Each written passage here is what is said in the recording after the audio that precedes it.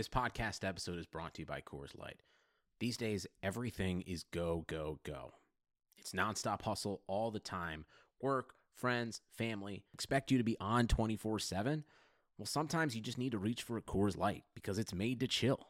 Coors Light is cold lagered, cold filtered, and cold packaged. It's as crisp and refreshing as the Colorado Rockies. It is literally made to chill. Coors Light is the one I choose when I need to unwind. So when you want to hit reset, reach for the beer that's made to chill. Get Coors Light in the new look delivered straight to your door with Drizzly or Instacart. Celebrate responsibly. Coors Brewing Company, Golden, Colorado. If you're a loser, tune in and you'll be a winner. It's the Moran Analytics Podcast. Talking Buffalo sports, Yankees, WWE, 80s music, and pop culture. And now, here's your host, Patrick Moran.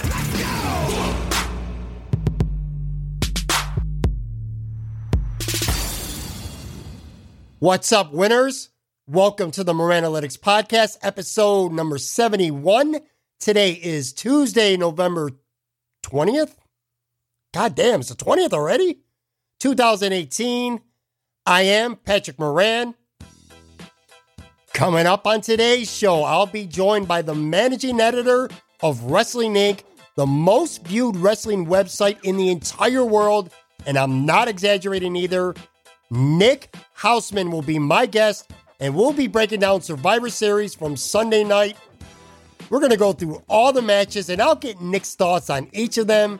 And I'll tell you what, man, it does not take us long to agree that women's wrestling is clearly the best thing going in WWE today. It's not even close. It's a fun little chat. Anyone who listens to this show knows I'm a huge wrestling mark. So every now and then when I get the chance to indulge myself with a little bit of wrestling talk, I take full advantage of it. Today's no exception, and I'm really looking forward to my conversation with Nick. Before that, I'll be joined by my boy Tone Pucks for our recurring Pat with Puck segment. We're talking about the Buffalo Sabres' sizzling start as they approach the quarter point of the season. We discuss how little we care about Jack Eichel scoring goals as long as he's dropping dimes and setting them up out there. The huge difference with Carter Hunt in the net compared to last year, and the impressive, and man, do I mean impressive progression of star rookie Rasmus Dahlin. Kid just keeps getting better literally every night out there. We're also talking Buffalo Bills as they come off their bye week, what we realistically are hoping for and expecting over the last 6 games.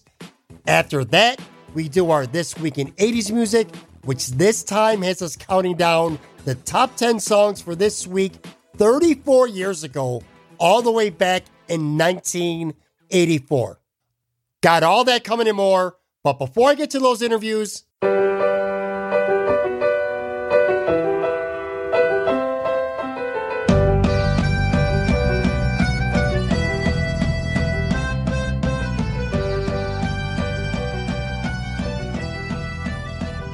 oh yeah. If you know me, or even if you don't know me, but you follow me on Twitter, at Pat Moran Tweets, by the way, cheap plug there, you know that I'm the world's biggest Office fan. In fact, this past weekend, I had another Office binge. I watched seasons 3 and 4, pretty much Saturday and Sunday nonstop. It was like 47 consecutive episodes. I'm not ashamed to admit it. I'm good with that. And this time I took my obsession a little bit further because I was taking notes for each episode, and I've also been power ranking them from season 1 through season 4. So far, I've power ranked every single episode. Reason why? Well, there's 2 reasons. Number 1, I just love the show, and it's something I hadn't done previously. Also, and here's some breaking news on the Moran Analytics Podcast, I'm going to start having some recurring segments where I talk about The Office, and I'm going to have a rotating panel of sports media or other fans on to talk about it. In fact, I'm doing season 1 pretty soon with Nate Gary from WGR 550. Really looking forward to that. But anyway, that's how I spent the majority of my weekend. The Bills were on a bye. Did not give a shit about the NFL this weekend. I'm being completely honest with you here. Did not know, unbeknownst to me, that Steve Carell hosted Saturday Night Live. And during his monologue, he opens up questions from the crowd. Couple Saturday Night Live cast members ask questions about The Office being rebooted. And then they start working former cast members in. Erin, I forgot her name, so I apologize. But she plays Erin on The Office. Then Ed Helms, who of course plays Andy Bernard, and Jenna Fisher, a.k.a. Pam. They're all in the audience too, and they're asking. And Steve Carell's having a little bit of fun with it, but he's also blowing it off. But they're pressuring him. And even his wife, who's with his kids in the audience, which, by the way, I did not know that he was married to Carol, the realtor on the show. Never knew that, to be completely honest with you. She's telling him that he needs to do the Office reboot as well. And then at the end of the monologue, Pam, Andy Bernard, and Aaron join Michael Scott on stage. And he teases that he's here to announce an Office reboot before actually saying that got a great show for you tonight, like they always do, every host does. In fact, you know what? Here's that clip. Feels like everybody wants this to happen. Do you guys want to see an Office reboot? Is that what's going on? Come on up on stage. All right. No, not you. You're not part of this. All right. I am proud to announce officially that we have a great show tonight. Ella May is here. So stick around and we'll be right back.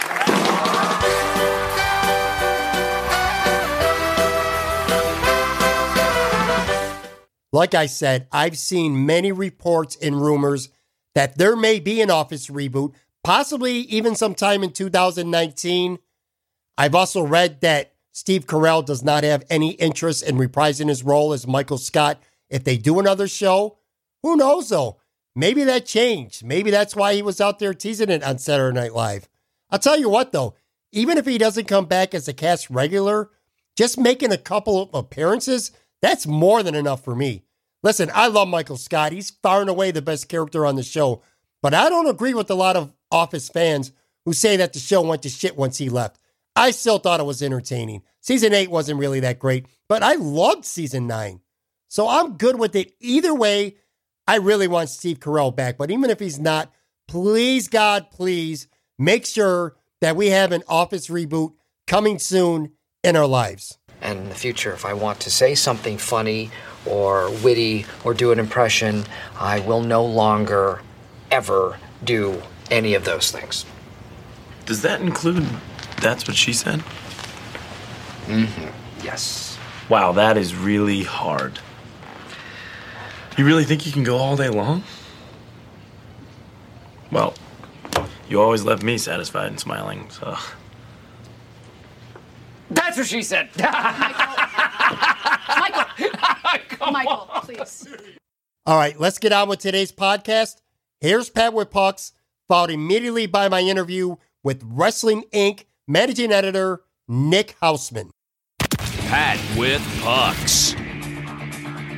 Are you a big man? Pop! I'm talking to you. What? You wake up in the morning, you say, I put on my big boy pants. Look, I'm wearing a belt. I got big boy pants on. Oh my God, that is funny. Okay, do not worry. All of your questions are about to be answered. Cell phones and pagers off, please. All right, time for some Pat with Pucks.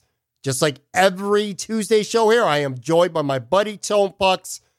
The Buffalo Bills are on a bye this week. They return on Sunday to play Jacksonville. Let's put them on the back burner for a few minutes. We'll get to the Bills in a few.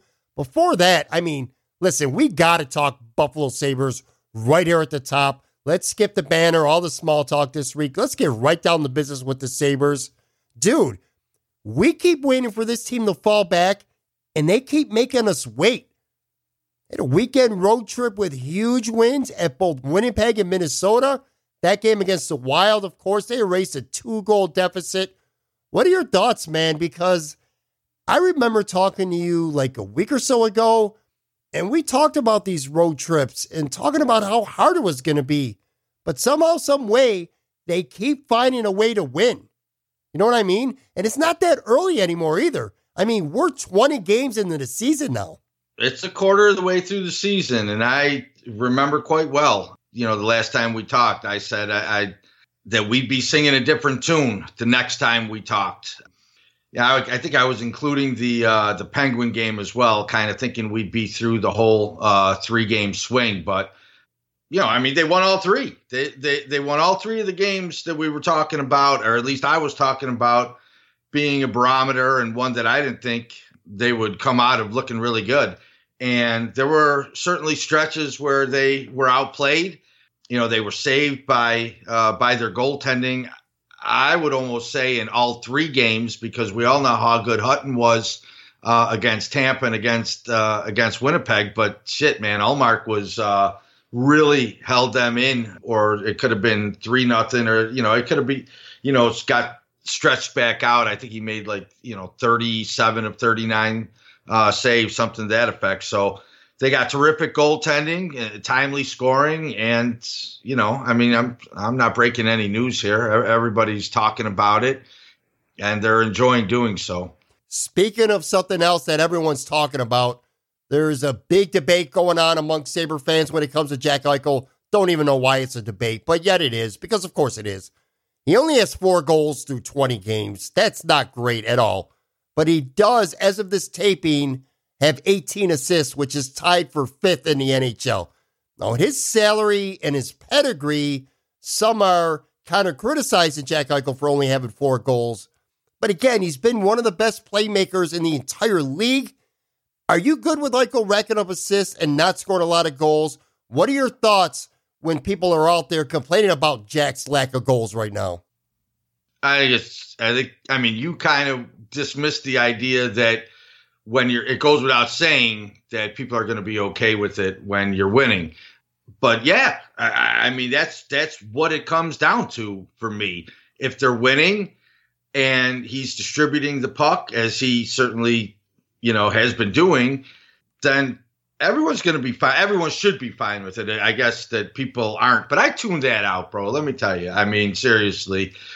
If people, as soon as I hear a conversation going in that direction in terms of Eichel, not scoring, it just, I can't even listen to it. It's a terrible take. It's just a terrible take. They're winning games. He's creating offense.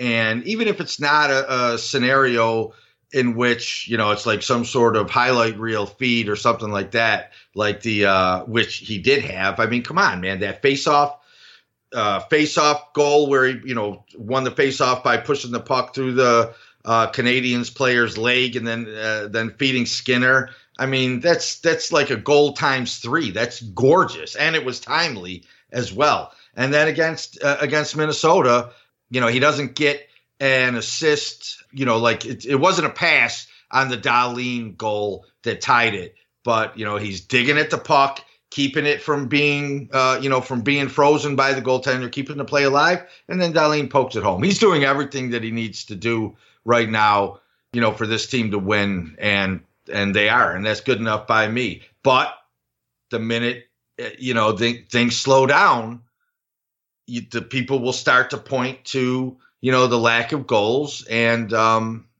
it'll become a topic, and it's worth talking about when that time comes. If they're losing games and he's not doing what needs to be done to keep them from losing games, he is their, he is their star player, their first center. So the minute they aren't winning those games, it's going to be looked at to see if it's a product of the first line that's been keeping us going, or whether it's the secondary scoring, which we've seen pick up quite a bit during the streak. Defensive scoring as well, a lot, at least compared to last year anyway. How fun has it been for you watching Rasmus Dahlin get out there and continue to grow every game? We knew he was going to be great, and you could sort of see it a little bit every game. Maybe not so much in the numbers, but just in the way he's playing the game, the way he's approaching the game, the way he's getting more comfortable. What are you thinking? There was a play in the Minnesota game that he made that actually didn't result in a goal. I think it was between the first goal and the assist to McCabe, which was incredible, and then his goal, which tied it. I think the timeline was it happened in between that. But basically, he just stopped on a dime, deked somebody out of their shoes, out of their skates, inside the blue line, and then fed for a scoring opportunity. And I just knew at that point that we were watching one of his best games. And I was really surprised and encouraged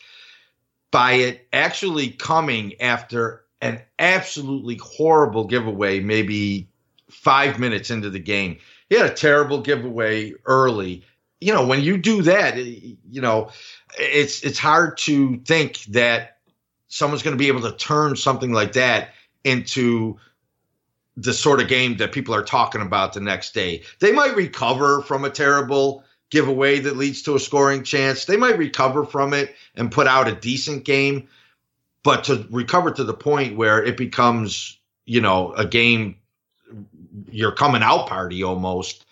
Boy, that's really good, because young players can get down on a bad early start, and he doesn't. He did not compound the mistake at all, and it was sweet, man. It was sweet. This is so terrible. Dude, you know what? It's going to happen in the puck drop later, but there is nothing worse for sports talk than when your team is fucking winning. I mean, there's nothing worse. I almost feel kind of weird. I had Mike Harrington on the show last Friday, had a really thorough discussion about the Sabres. Of course, you know, Mike's a great writer, but he hates DJ Milk. He hates arena anthem music during games. He says it's way too loud. Let me ask you, I know you don't go to a ton of games, but you get to some. You get to a couple here and there. Do you agree with him? What are your thoughts on the Sabres game day presentation? Do you agree with Mike? Do you hate it? Or do you think it's good? I am not as turned off by, the contemporary DJ Milk, teeny bopper, sort of atmosphere, as I'm not as turned off on it by a lot of the, get off my lawn guys. I've seen better. I've seen it done right. I've gone to a game in Toronto and it's night and day, man. I mean, it's just, the songs that are played, the videos that are played, it's just, it's way better. It's still lacking quite a bit at the arena. And, the trivia bullshit that where that they give the guy the answer or whatever, because it's like something they could never get in a million years. So that they're given the answer. It's just a lot of fluff, and it's just not that entertaining. Yeah, I don't really have much to add. I haven't been to a Sabres game or any event at the arena for that matter in at least a few years. Let's switch gears. Let's talk about the Bills for a few. They're coming off a bye.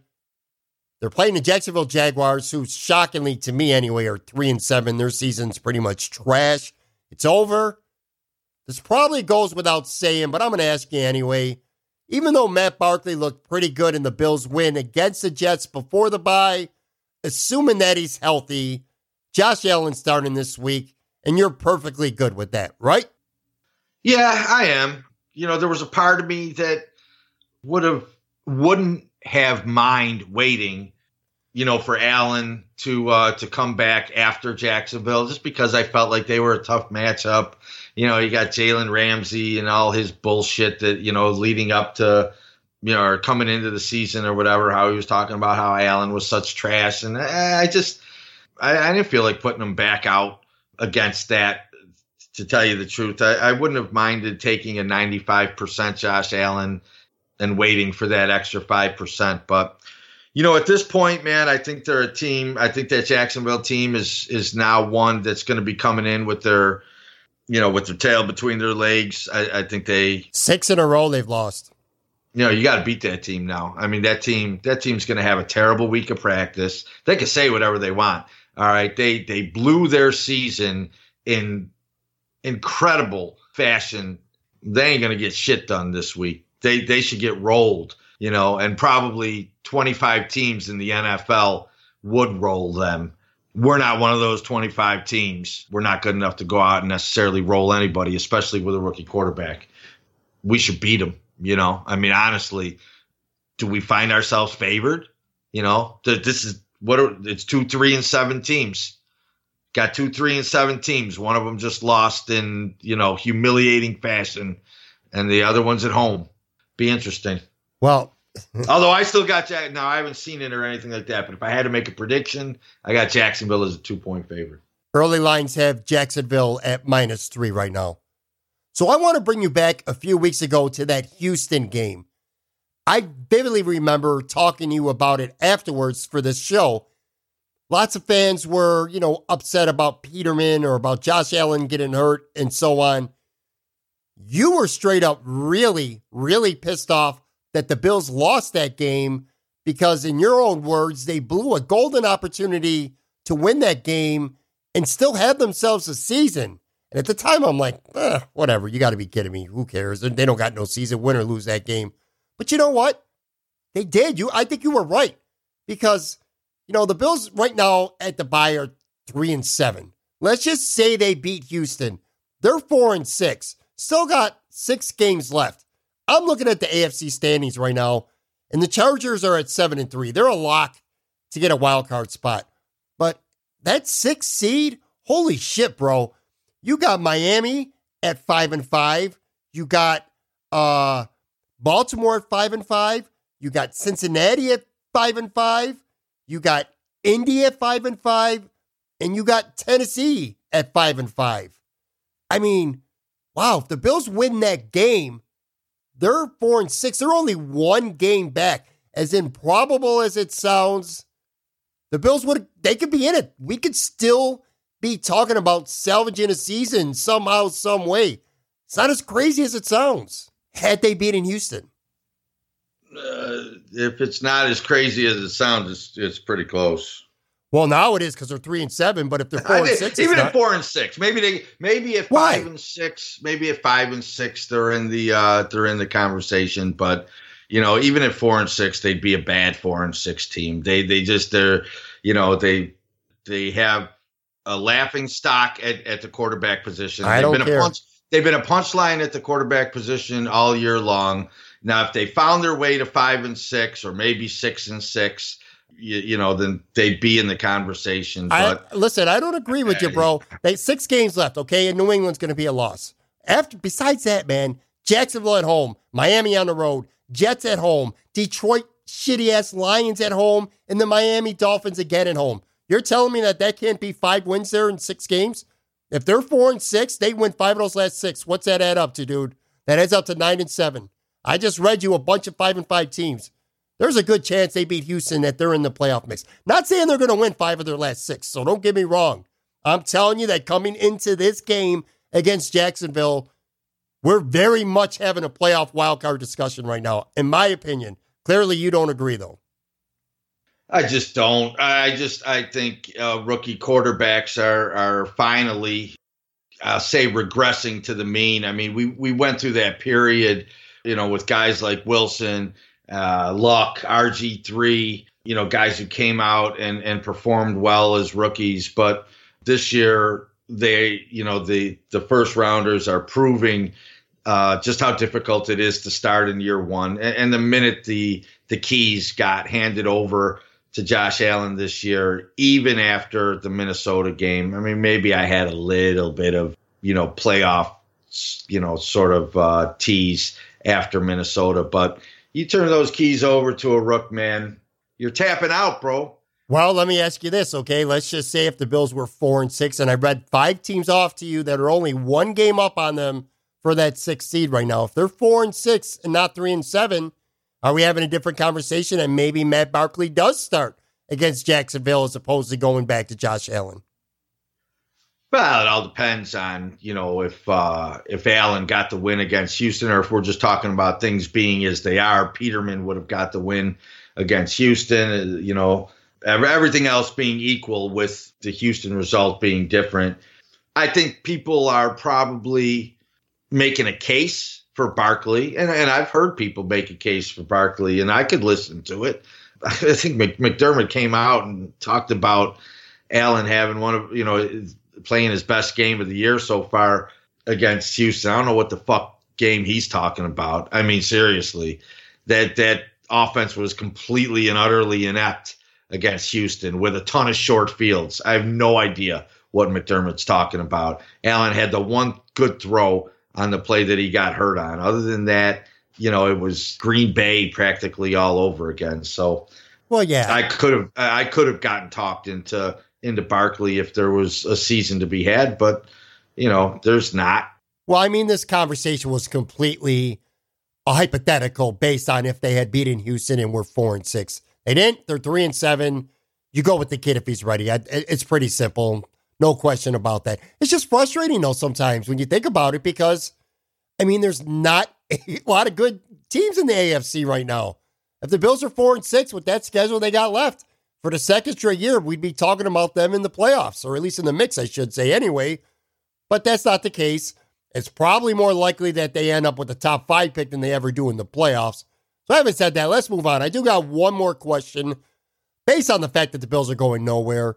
And, of course, Josh Allen being the most important thing. What are you most looking forward to watching over these last 6 weeks? Realistically, what are your expectations and hopes outside, of course, of Josh Allen playing well?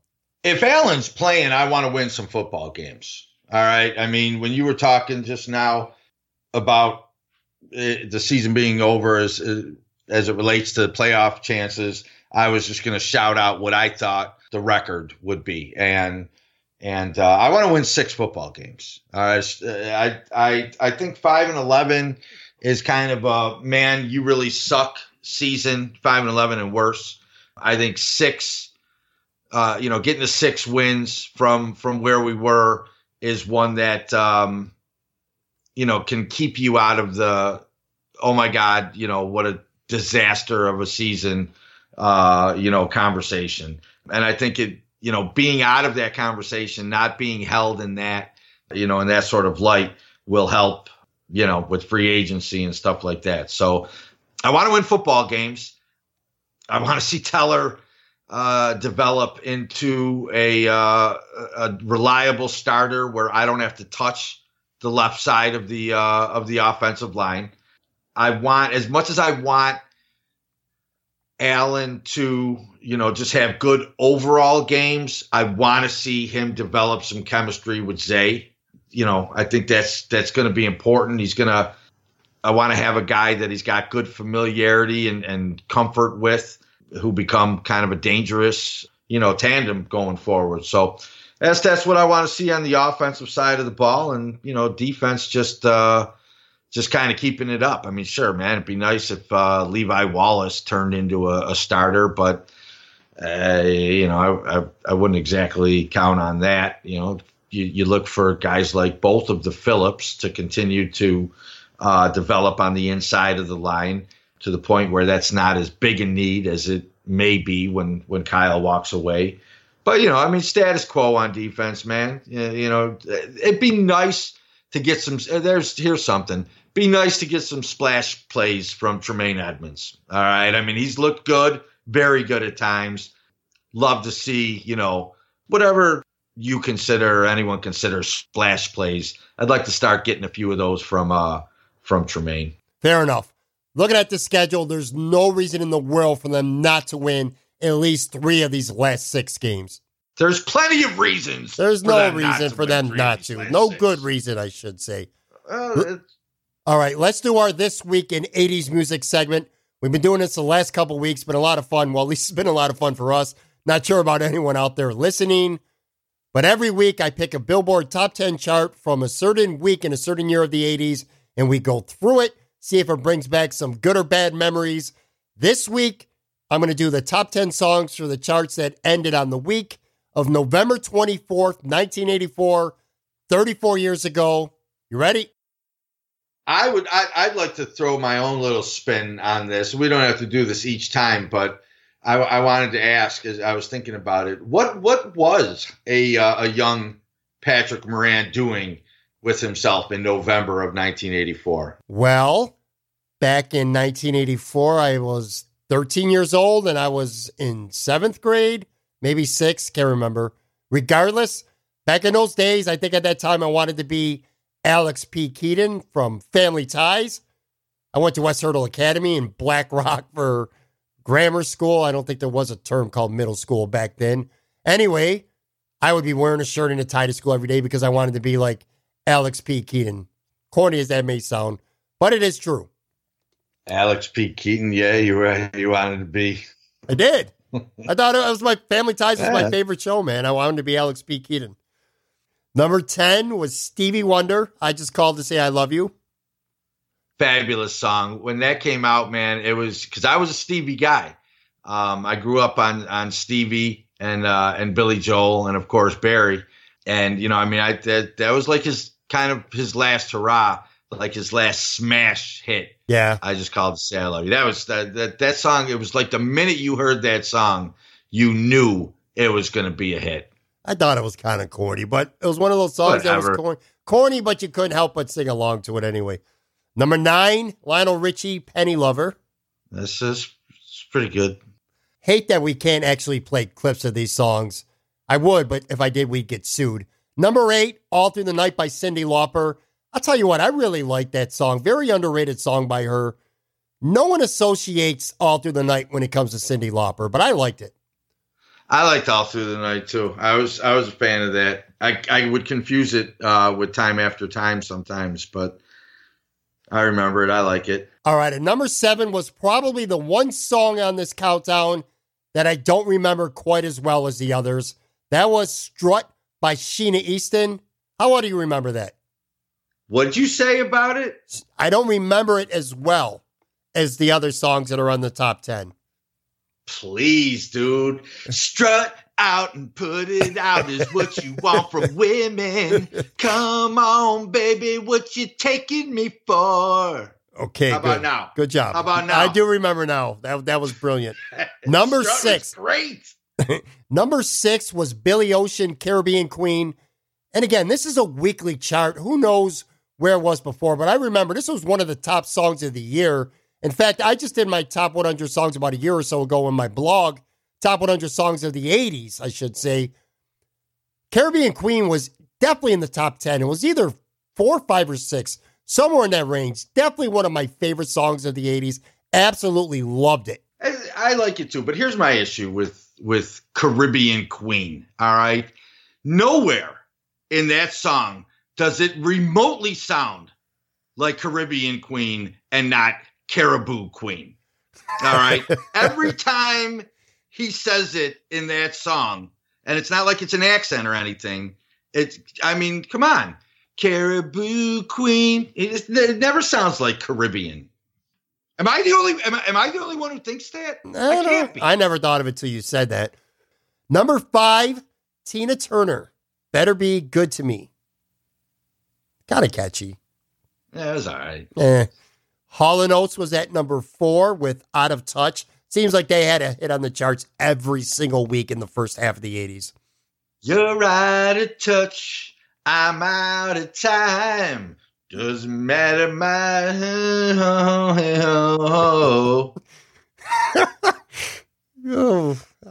I'm speechless right now. I was going to say something, and I'm like, don't really know what to say. You know that Alonzo Mourning gif? That was kind of like my reaction as you were singing that shit. Number 3, okay, and this was one of the most played songs on the radio the entire decade. Chaka Khan, Feel For You. I swear to God, I remember that song get on the radio like every 20 minutes. That's a great song. Was it really, though? I wasn't so crazy about it. I Think I Love You. Number 2, and he was on the charts last week during our discussion from 1983 weekending charts. This time he's number 2 with Purple Rain, talking, of course, about Prince. Just legendary shit right there. And the number 1 song on the charts for the week ending November 24th, 1984. The incomparable Wham! With Wake Me Up Before You Go Go. Oh, one of my absolute favorites. Because I'm not planning on going solo, baby. I listened to that song. You know how it is, man. When you first hear a song and it's just like you just listen to it and listen to it and listen to it until you're just completely and utterly sick of it. And Michael got me again.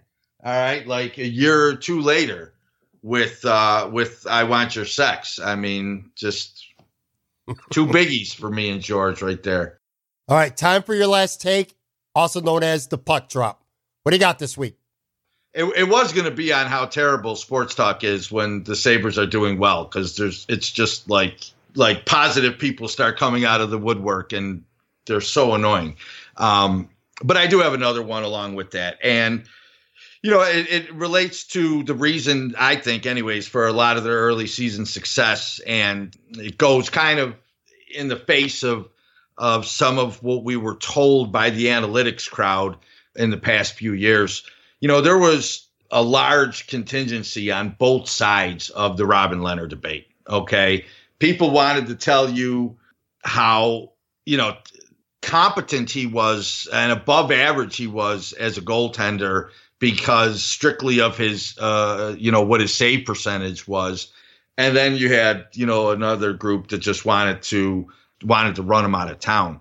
And I always kind of felt in the middle of that, the numbers didn't lie. Save percentage is a big, predictor of how good your goaltending is. No doubt about it. But it did always seem like, he would give up, the goal that lost you the game. He didn't make the save that won you the game. And obviously in overtimes and shootouts, he was incredibly overmatched, almost to a laughable extent in the shootouts. So it looks like we're getting our answer on Robin Lehner. And because you're starting to see what good goaltending looks like, what it looks like to get that big save in the closing moments to win a hockey game. And it's exactly what Carter Hutton has been doing this year. And it's exactly what you weren't getting from Lehner. So, as far as that debate is concerned, advantage Lehner haters, because the biggest reason for this Buffalo Sabres start, as much as I love what Jeff Skinner is doing, the biggest reason for this Buffalo Sabres start is Carter Hutton. Good job, man. Solid point. I agree with you 100%. Carter Hutton has been fantastic for the Buffalo Sabres. Biggest reason why they're playing as well as they have. My pet peeve, and I'm going to make this quick, are people who bitch about everything that the Buffalo News does. Mike Harrington, and yeah, he was on my show last week, so people are going to say, well, you're just being nice because he was on your show. No, I'm not, because I don't agree with a lot of stuff that Mike says, especially on Twitter, and I let him know that. But anyway, he wrote a really good story on Pat Kane, Buffalo native, turned 30 this week. It was a top story in the Sunday newspaper in the sports section, and people were ripping him on Twitter because the Sabres are playing so well, but it was a Pat Kane story that got the headlines. Listen, it's a different media world out there now. You got The Athletic, you got Bleacher Report. They're doing deep dive stories, and that's what people want to read. They don't just want to read box scores and game recaps. Mike did what I thought was a really good story on Kane. Very informative, very insightful. Good job by him, and fans just ripped on it. We talked about this earlier in the show. The team's playing so well that fans have to look harder and dig deeper to find stuff to bitch about. So what do? They bitch about a feature story being the headline instead of the Sabres playing well. There's plenty of Sabres content in that newspaper and on the website. So just knock this shit off, man. Knock it off. I'm good with that. I just hate Pat Kane. I like to see, that sort of writing being done by the news. Obviously, since they lost Graham as a feature writer, the way, he could tell a story, it's been lacking. So, good on Harrington to go and get something like that. I just do not like Pat Kane, man. You're not alone. You're not alone. I just do not like Pat Kane. I could care less about, where it bumped the Sabres off the headlines or whatever. I don't like the dude at all. All right, last piece of business here. Weekly shout out. Mine's going to Drew Brees. That dude is just absolutely slaying the NFL. Dropped 4 more touchdown passes, 463 yards as the Saints murdered the Eagles.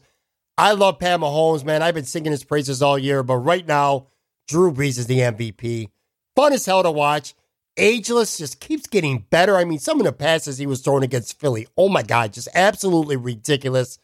So anyway, he gets my shout out for the week. Got anyone you want to give a shout out to? No. Dynamite drop-in money at broadcast school has really paid off. You just made the list. Brock Lesnar! Michael Cole, shut up! The house that AJ Styles built.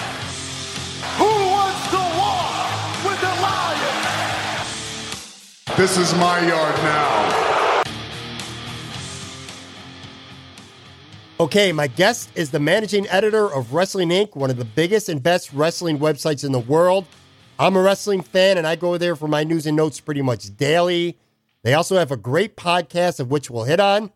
Welcome Nick Hausman from Wrestling Inc. to the show. What's up, Nick? Thanks for coming on with me today. My pleasure. Thank you so much for having me on here today, Pat. Oh, the pleasure's definitely all mine. I'm a big wrestling fan. I'm a big fan of the work you do, so I've been looking for a reason to be able to get you on this show for quite a while. Today's definitely that reason. We're obviously going to talk about Survivor Series from Sunday night in a few minutes. But before that, I saw on your Twitter that you were playing dominoes Sunday night with WWE legend The Godfather. What's the story with that? Well, The Godfather, Charles Wright, is part of a group in wrestling known as the Bone Street Crew, BSK. Have you ever heard of BSK? Do you know what I'm talking about? I have heard of it, yes. Okay, so back in the 90s, there was the Clique. That was like its locker room entity. And then there was BSK. And BSK was Godfather, who was probably Kama or Papa Shango at the time, Undertaker, Yokozuna, Savio Vega, Henry Godwin, and there may be one or two others I'm forgetting as well. But that was the group called BSK. And the reason they were called Bone Street Crew is because they threw bones. And for those that aren't familiar with that phrase, throwing bones is slang for playing dominoes. And that was what they would do in the back. They'd hang out and they'd play dominoes. So legendary, prolific dominoes players. With that said, I'm a bit of a fan of the old dominoes. I have my own set of bones at home. And since I was at the event with Godfather last night, he was hosting the Survivor Series viewing party for Wrestling Inc. at Duffy's Tavern and Grill here in Chicago. Beautiful establishment. He had wrapped up the autographs and stuff. We were sitting on stage. We were just chatting. We were eating dinner. And I was like, man, I live across the street. I can go grab my dominoes. If you want to throw bones, I would love to try to beat you in bones. And he was like, go get them. So I ran across the street in 30-degree weather, grabbed my dominoes, came back to the bar. We set up a table on the lip of the stage, made an announcement to the crowd that we were going to throw bones. People could watch. He won the first game. I won the second game. We are now 1-1. We have a third game to come here in the future. And at the end of the night, almost made me cry. He took the microphone and he said, since I had beat him in a game of bones, he was making me an honorary member of the Bone Street Crew. So weirdly now, Undertaker, myself are part of a group with the Godfather. And he called me an honorary member of BSK. I am honored to be a member of BSK. It was a very, very cool thing. Thank you for bringing that up. I'm happy I got to tell that story. That's a really cool story, man. Seriously. That's really cool. Congrats on playing dominoes with the Godfather. It's crazy, man. It's my whole life. The wacky world of wrestling is great that way because, every week I wake up and I have no idea what to expect. I really don't. It could be anything. I didn't expect to play Bones last night. I have not. I am very good friends with Tony Clifton, unfortunately, and I've been to a couple events with Tony and Jerry Lawler. That's always a trip. So, yeah, it's weird. Wrestling's weird. Anyway, Survivor Series, also kind of weird. Yeah, and we're going to get to that in 1 second. Real quick, though, tell all the fans out there listening who may be unaware a little bit about Wrestling Inc. and your involvement in it and such. Absolutely. Yeah. Wrestling Inc. We're the most trafficked website on the planet for pro wrestling news. We've been around a couple decades now. It's owned by Raj Giri. We do podcasts after Raw and SmackDown, which you've brought up. We also do Wednesday podcast with myself, Glenn Rubenstein, and traditionally Justin LaBar. Sometimes Raj sits in. And then every Thursday I do a podcast called The Winkley, which is just kind of my interview news dump of the week. This week I have an interview with Court Bauer. I'm going to include with that MLW's owner, Court Bauer. Just before I chatted with you, I felt bad. We got the Eastern time zone, Central time zone. I do that often. Yeah. It's okay. But I just interviewed James Nunn, who's the director of the Marine 6 Close Quarters with the Miz and Shawn Michaels. And we talked for about 45 minutes. Me, him, and Glenn for an interview that will air this Thursday on The Winkley. And it was great, man. So we do a lot of stuff, a lot of original content, a lot of coverage of all the big news stories going on from the world of wrestling. Definitely make us your source to go to for all your pro wrestling news. And like I say, if you winked, you didn't miss it. No doubt about it, man. No doubt. So we suspected Charlotte and Ronda Rousey would steal the show, and most think they did. it was a good match with an ending that really shouldn't have been all that surprising in hindsight. Charlotte snaps. She becomes a heel, full-fledged heel, attacking her with the kendo stick and such, laying her out. Before discussing Charlotte, what did you think of the match? I thought it was, all right. I thought it was good, especially for these two having to put this together on such short notice. I thought the end was executed well. I thought it put a lot of fire on Charlotte, which she, needed. It seemed kind of like a foregone conclusion that Ronda may get the better of her here. And I'm glad that she ended the bout the way she did, so violent. It's needed to keep her in that mix with Becky and Ronda. And I honestly would not be surprised to see if the tides don't turn towards maybe a triple threat or something like that come Mania, because Charlotte, she got back her heat last night. She was great. I thought it was exactly the right move for her. Now, her turning heel, well, that was a good move. I mean, personally, I've always liked her much better as a heel, but she's kind of been like that royalty smug heel, not that badass heel we saw last night. She reminded me a little bit, at least, of what they're already doing with Becky Lynch. Or am I entirely wrong with that? Because it's very possible that I am. No, I mean, but that's the thing, is the women right now embody, I think, a lot of the stuff that made wrestling fun in the 90s and even some of the stuff in the 80s. I mean, I think they're just blending so much stuff that's really working right now. And by that, I mean, if you look at the Attitude Era, you had a lot of like gray area characters, right? You had good guys doing bad things, right? Stone Cold, The Rock, Mick Foley. Nobody was a saint in the 90s, right? Right. And that made them more three-dimensional, more interesting characters. And I think that by having a couple characters out there like a Charlotte or a Becky, where it's like anything is possible, you can be surprised at any time by the way they're going to behave. You get enough sharks in the water like that, it becomes a very interesting environment, and it's not so black and white. It's you got to pay more attention. You get more invested in it. I think it's really great the way they're handling the women.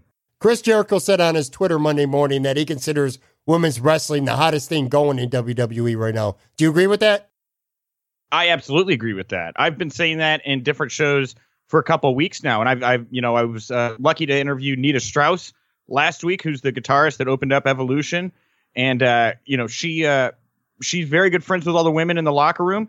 And I said the same thing straight to her. I said, have the women eclipse the men, in your opinion, in forms of personality and popularity.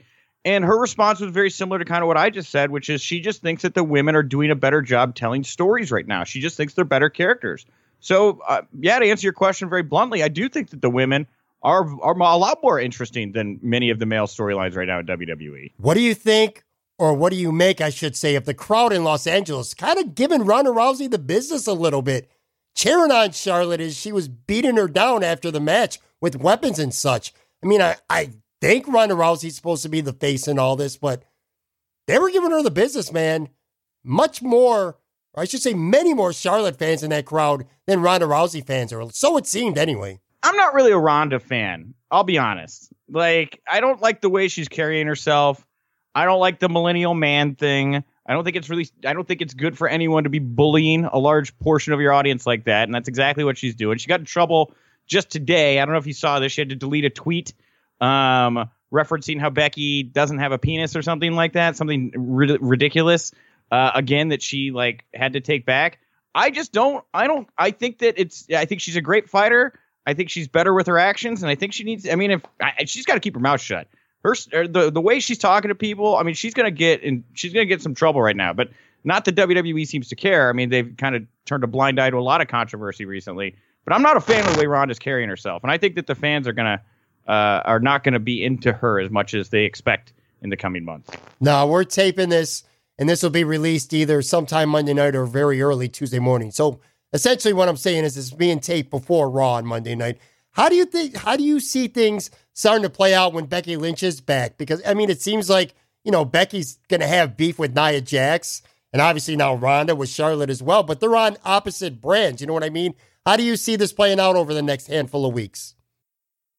Very interesting question. I mean, it's going to be all about when Becky can get back in the ring. I mean, she's still got the title. I can see her running roughshod through maybe a Carmella. Maybe Asuka. Asuka would be a great hurdle for her to have to overcome until we get to Rumble, where you get to see her touch gloves with Charlotte and Nia. or not Charlotte, but Nia and and Ronda, other women outside of the SmackDown bubble. And then, maybe that's where you start to set the seeds for whatever comes at WrestleMania. But I definitely think there's one or two more hurdles, big opponents for Becky to work with over on SmackDown here before we get to January with the Royal Rumble. I'm with Nick Hausman from Wrestling Inc. One more women's question, and then we'll move on to some other stuff. You mentioned Asuka. Are you starting to feel like the shine is gone from her, at least a little bit? I hear that. I hear that a lot from fans, I think, that had really high expectations from Asuka, knowing her background, and same thing with Shinsuke. It's weird to me because I think the general fans I think they're still into her, honestly. I mean, last week when Becky went down the line and was like picking the opponent that was going to go face Ronda, people wanted to see Asuka. She got a bigger reaction to Charlotte, She did. In retrospect, I would have, I was a little critical of the idea of maybe not doing Asuka versus Ronda. Why would you wait? Why would you get right to Charlotte Ronda? I was happy with how that came out. Really no complaints. But I do think that Asuka has more popularity than the hardcore IWC audience is probably giving her credit for right now. Not to say they couldn't be doing more with her. Definitely could. But I don't think she's lost as much luster as a lot of fans would tell you on Twitter. All right, fair enough. Let's hit on a few of the other matches. Brock Lesnar beats Daniel Bryan, but Daniel Bryan got a decent amount of offense in, especially in the second half of the match. What were your thoughts on that match? What comes out of it for each following it? And also, do you like Daniel Bryan as a heel right now, or is that sort of feeling forced to you? I don't mind Daniel Bryan as a heel, but man, if you're going to turn the guy heel, have him go up against a big old baby face, right? Brock's not even close to like a definitive good guy. Yeah, right. Right, yeah. So, I mean, right out of the gate, this guy is shackled with having to try to maintain that energy and enthusiasm of a heel up against a guy who may steal his heat from him because he's more unlikable. Tough spot to be in. With that said, that match, man, I don't know. I didn't dig the booking, the pacing of it with Bryan getting the snot kicked out of him for the first half and Brock passing on pinfalls and stuff. Right. It did have a great moment there in the second half with the crossface or the yes lock from Daniel, where he made Brock's head purple like a pimple or something like that. That was cool. But in the end, I mean, Brock just destroyed this man. I don't know how it helps Daniel. I don't know. It wasn't the most effective main event for me. Yeah, I mean, it certainly is a head scratcher to have a guy turn heel, win the title, and then get pretty much dominated just 6 days later by another heel on a pay-per-view match. It is confusing. I agree with you 100% there. However it came about, though, very cool that Daniel Bryan was able to not only get cleared, come back and wrestle, but he is holding that WWE championship right now. Kudos to him. Regardless of how it happened, that's a very cool accomplishment that he did that, especially in such short order. Yeah, sure, definitely. Now, Seth Rollins and Nakamura had a pretty good match, I thought. I was expecting Dean Ambrose's music to hit at some point. That never happened, and Seth goes over him clean, albeit very suddenly. Were you a little surprised, and what were your thoughts on that match? Did you think it was a good one or no? I thought it was good. I mean, it was a great wrestling match, right? It had all the high fun spots and, slow action when it needed to be there. It was a very solid, good wrestling match. The right guy went over. Shinsuke is, I say Asuka has kept her shine. Shinsuke, on the other hand, I don't know, man. People seem to be checking out on that guy a little bit. Yeah, probably more so than any other match. That men's Survivor match showed how utterly dominant Raw is right now than SmackDown. Well, at least when it comes to the booking anyway. Raw dominated, and it was Shane McMahon left to fend for SmackDown at the end. Were you a little surprised about that? I shouldn't even ask you. You probably aren't surprised, but what were your thoughts on that match? It was fun. It wasn't maybe the greatest Survivor Series match. I think you hit the nail on the head by saying it was more about showcasing the dominance of Monday Night Raw. And I wasn't surprised because the Raw side of the equation had stakes, right? If Braun wins, he gets to beat up Baron Corbin, which he pretty quickly went about doing as soon as the bout was over. SmackDown, where there weren't any stakes. Shane's on a heel turn right now. It seems.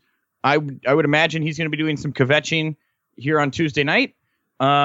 And yeah, I mean, it did the job. It didn't blow me away, but it did the job. It got us to where we want to be, for the next chapter. And right now, it's such a critical time for them to be building momentum, building stories, especially in the wake of what happened with Roman, and then your Becky plans get pulled off the table. So whatever we can do to start getting to some meaningful stories, I hope this was a springboard for it. Give us a little bit of a preview in your own creative process right now if you were running things. Where do you think a Shane McMahon heel turn may lead to in the coming weeks? I mean, if he fired Paige and brought in, a new acting general manager, I could see kind of a Mad King type scenario playing out where he just starts making decisions that ruffle the feathers of the roster and maybe the fans. So something like that. Mad King. I'll say the Mad King storyline for Shane McMahon. Okay, so now on the women's side, the women's Survivor match, Nia Jax is the sole survivor. By the way, inadvertent punch to Becky Lynch last week or not, what a way to generate heat. That crowd really, really hated her. And I mean really hated her. What were your thoughts on all that? Yeah, I mean, it's the old I broke Wahoo's leg storyline here. Lightning in a bottle. If everybody can go behind a curtain, shake hands, and agree that this was an accident and continue to be able to do business together, hopefully they can capitalize on it. Becky's got multiple interesting opponents right now. It's a great spot for, it's a great spot for the women's division that so many women right now are interesting. And I want to see them doing things. I have opinions about what they're doing. It wasn't like that a couple years ago. I couldn't agree more. I look forward to watching the women now. I really do. I didn't before. I'm going to be honest with you, but now it's a big part of the show for me. I really enjoy, especially on SmackDown side. I love watching it. AOP beats the Bar. I didn't think much of it other than Drake Maverick pissing his pants. You got anything to add on that match? Well, this is the match where Enzo got booted, right? Yes. Well, that's the story of this match, right? I was saving that for you, but let's talk about that now. What's your thoughts on all that? He comes out, he's trying to hijack the show. Clearly that wasn't part of a wrestling angle either, at least from everything I've read. Has nothing to do with WWE. What were your thoughts on that entire thing? He committed a crime? I don't know. Yeah. That can't possibly help him in the future. That was my thought. I'm like, what are you doing, man? That's not going to help you ever get back in WWE or, make you more popular in the indie scene either. I won't think it would. Within 24 hours, there were like 3 Enzo stories. There was the story he released a rap song about Liv Morgan, who I guess they dated. Right. Yep. He got booted off of an airplane for vaping, right? As a fan yelled at him, "How you doing?" as he was escorted off by police. And then last night, he pops up and is again escorted off by police. You know what? If most of the decisions in your life lead to you being escorted out of places by police, maybe time to start rethinking the choices you are making in your life. Yeah, man, I couldn't agree more. Did you enjoy the Cruiserweight match? I thought it was pretty good. Oh, Cruiserweights are great. I'm a big Mustafa Ali fan. He's a Chicago boy here. Was a Chicago cop, I should say. And him and Buddy, those guys go out there and they work so hard and they're doing such great matches. And it's weird because the women, in my opinion, are working a slower style, right? They're not going out there and doing a lot of the Cruiserweight styled stuff. They're going out there and they're telling stories you emotionally invest in. They're creating characters. The fights are good, but they're fights, right? They're not, these showcases of gymnasticism. Not that that's anything wrong. That has its spot on the card. But when I see the match like that, and I hear it in your voice, you're like, it was a good thing. That's the reaction to every Cruiserweight match now. They've got to find a way to transition from being just great matches with big moves to great matches and big moves with characters and personalities that I'm invested in. And there's a lot more you can be doing with Ali. Fascinating guy. I don't know as much about Buddy Murphy. I only know what I saw on Total Divas. But there's got to be more to these guys. And I don't feel like they're doing enough to dig underneath the surface. I feel like they're just pairing up the best 2 people that people haven't seen yet and putting them out there to go do a nice, Cruiserweight match. And I just want a little bit more on the personality side. Good point.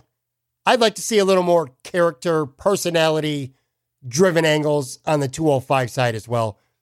I really don't get it. And it makes me in turn not care that much. Anyway, second last question for you here.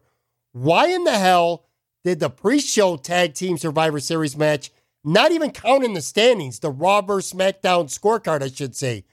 It feels to me like if you're not going to make that match matter when it's Raw vs. SmackDown and you're keeping score, then what motivation do I have to even get to my TV early and turn on the pre-show and watch it? You know what I mean? Well, I'm glad this match didn't count because I don't feel like it should count. I don't think it should have never been a match to begin with. I'm not saying, you know what I mean? But if you're going to have that match, it's Raw vs. SmackDown. Why should it count? Yeah, okay. Maybe it will. Yeah, all right. It should have counted storyline-wise, probably. But I was so over this match and, like, get it off my TV when I saw Sanity show up in the back on SmackDown and looked at the Usos and said, "United we purge," and then fell in line. Yeah. And it was like, these are the anarchists. These are the anti-establishment. They've been off TV for 10 weeks, and I feel like, oh, we got a chance to be on TV? Oh, we're part of a team? Sure, I'll be a team player. It just kind of kills the whole gimmick. You know, I wish I don't know. There was a lot of things. There was a lot of issues I had with how quickly and slapdasheried this was put together. So before I let you go, I know you got a lot of stuff going on, Nick. When it's all said and done and you factor everything in, what would be your final grade for Survivor Series? My final grade for Survivor Series, I'd give a C+. Maybe a B-, but definitely not A. And it's not. I don't want to completely fault them because there like I said, Roman, Becky, there were extenuating circumstances here that they had to make big changes. I do think there were some self-inflicted wounds here. I think that doing 2 shows during the build to Survivor Series, Evolution and Crown Jewel, you traditionally got a 4 to 6 week build for Survivor Series.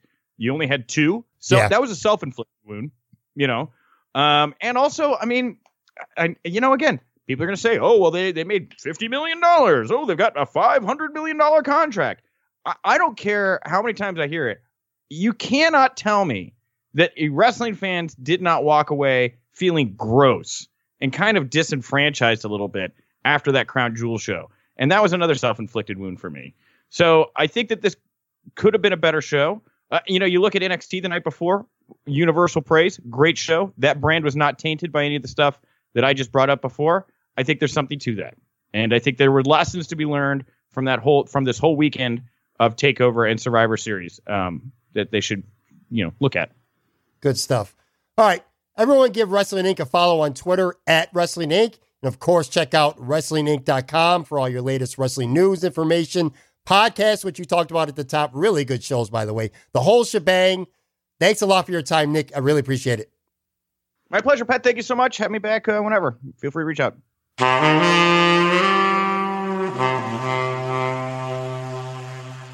All right, that'll do it for this episode. Big thank you once again to Nick Hausman from Wrestling Inc. for doing the podcast.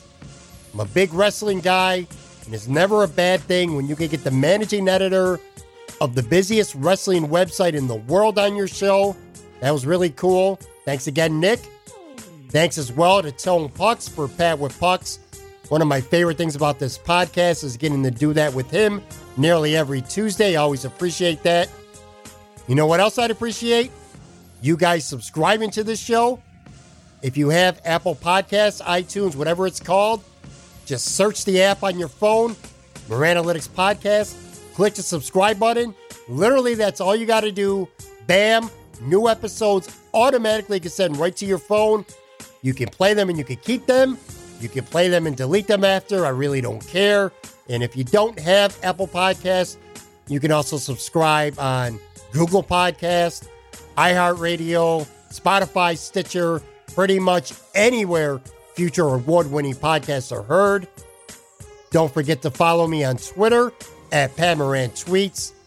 Have a good rest of the week, especially Thursday. Happy Thanksgiving, everyone. Enjoy your turkey. Enjoy everything that you have in your life. Be thankful for it. Enjoy. Talk to you again on Friday. We're done here.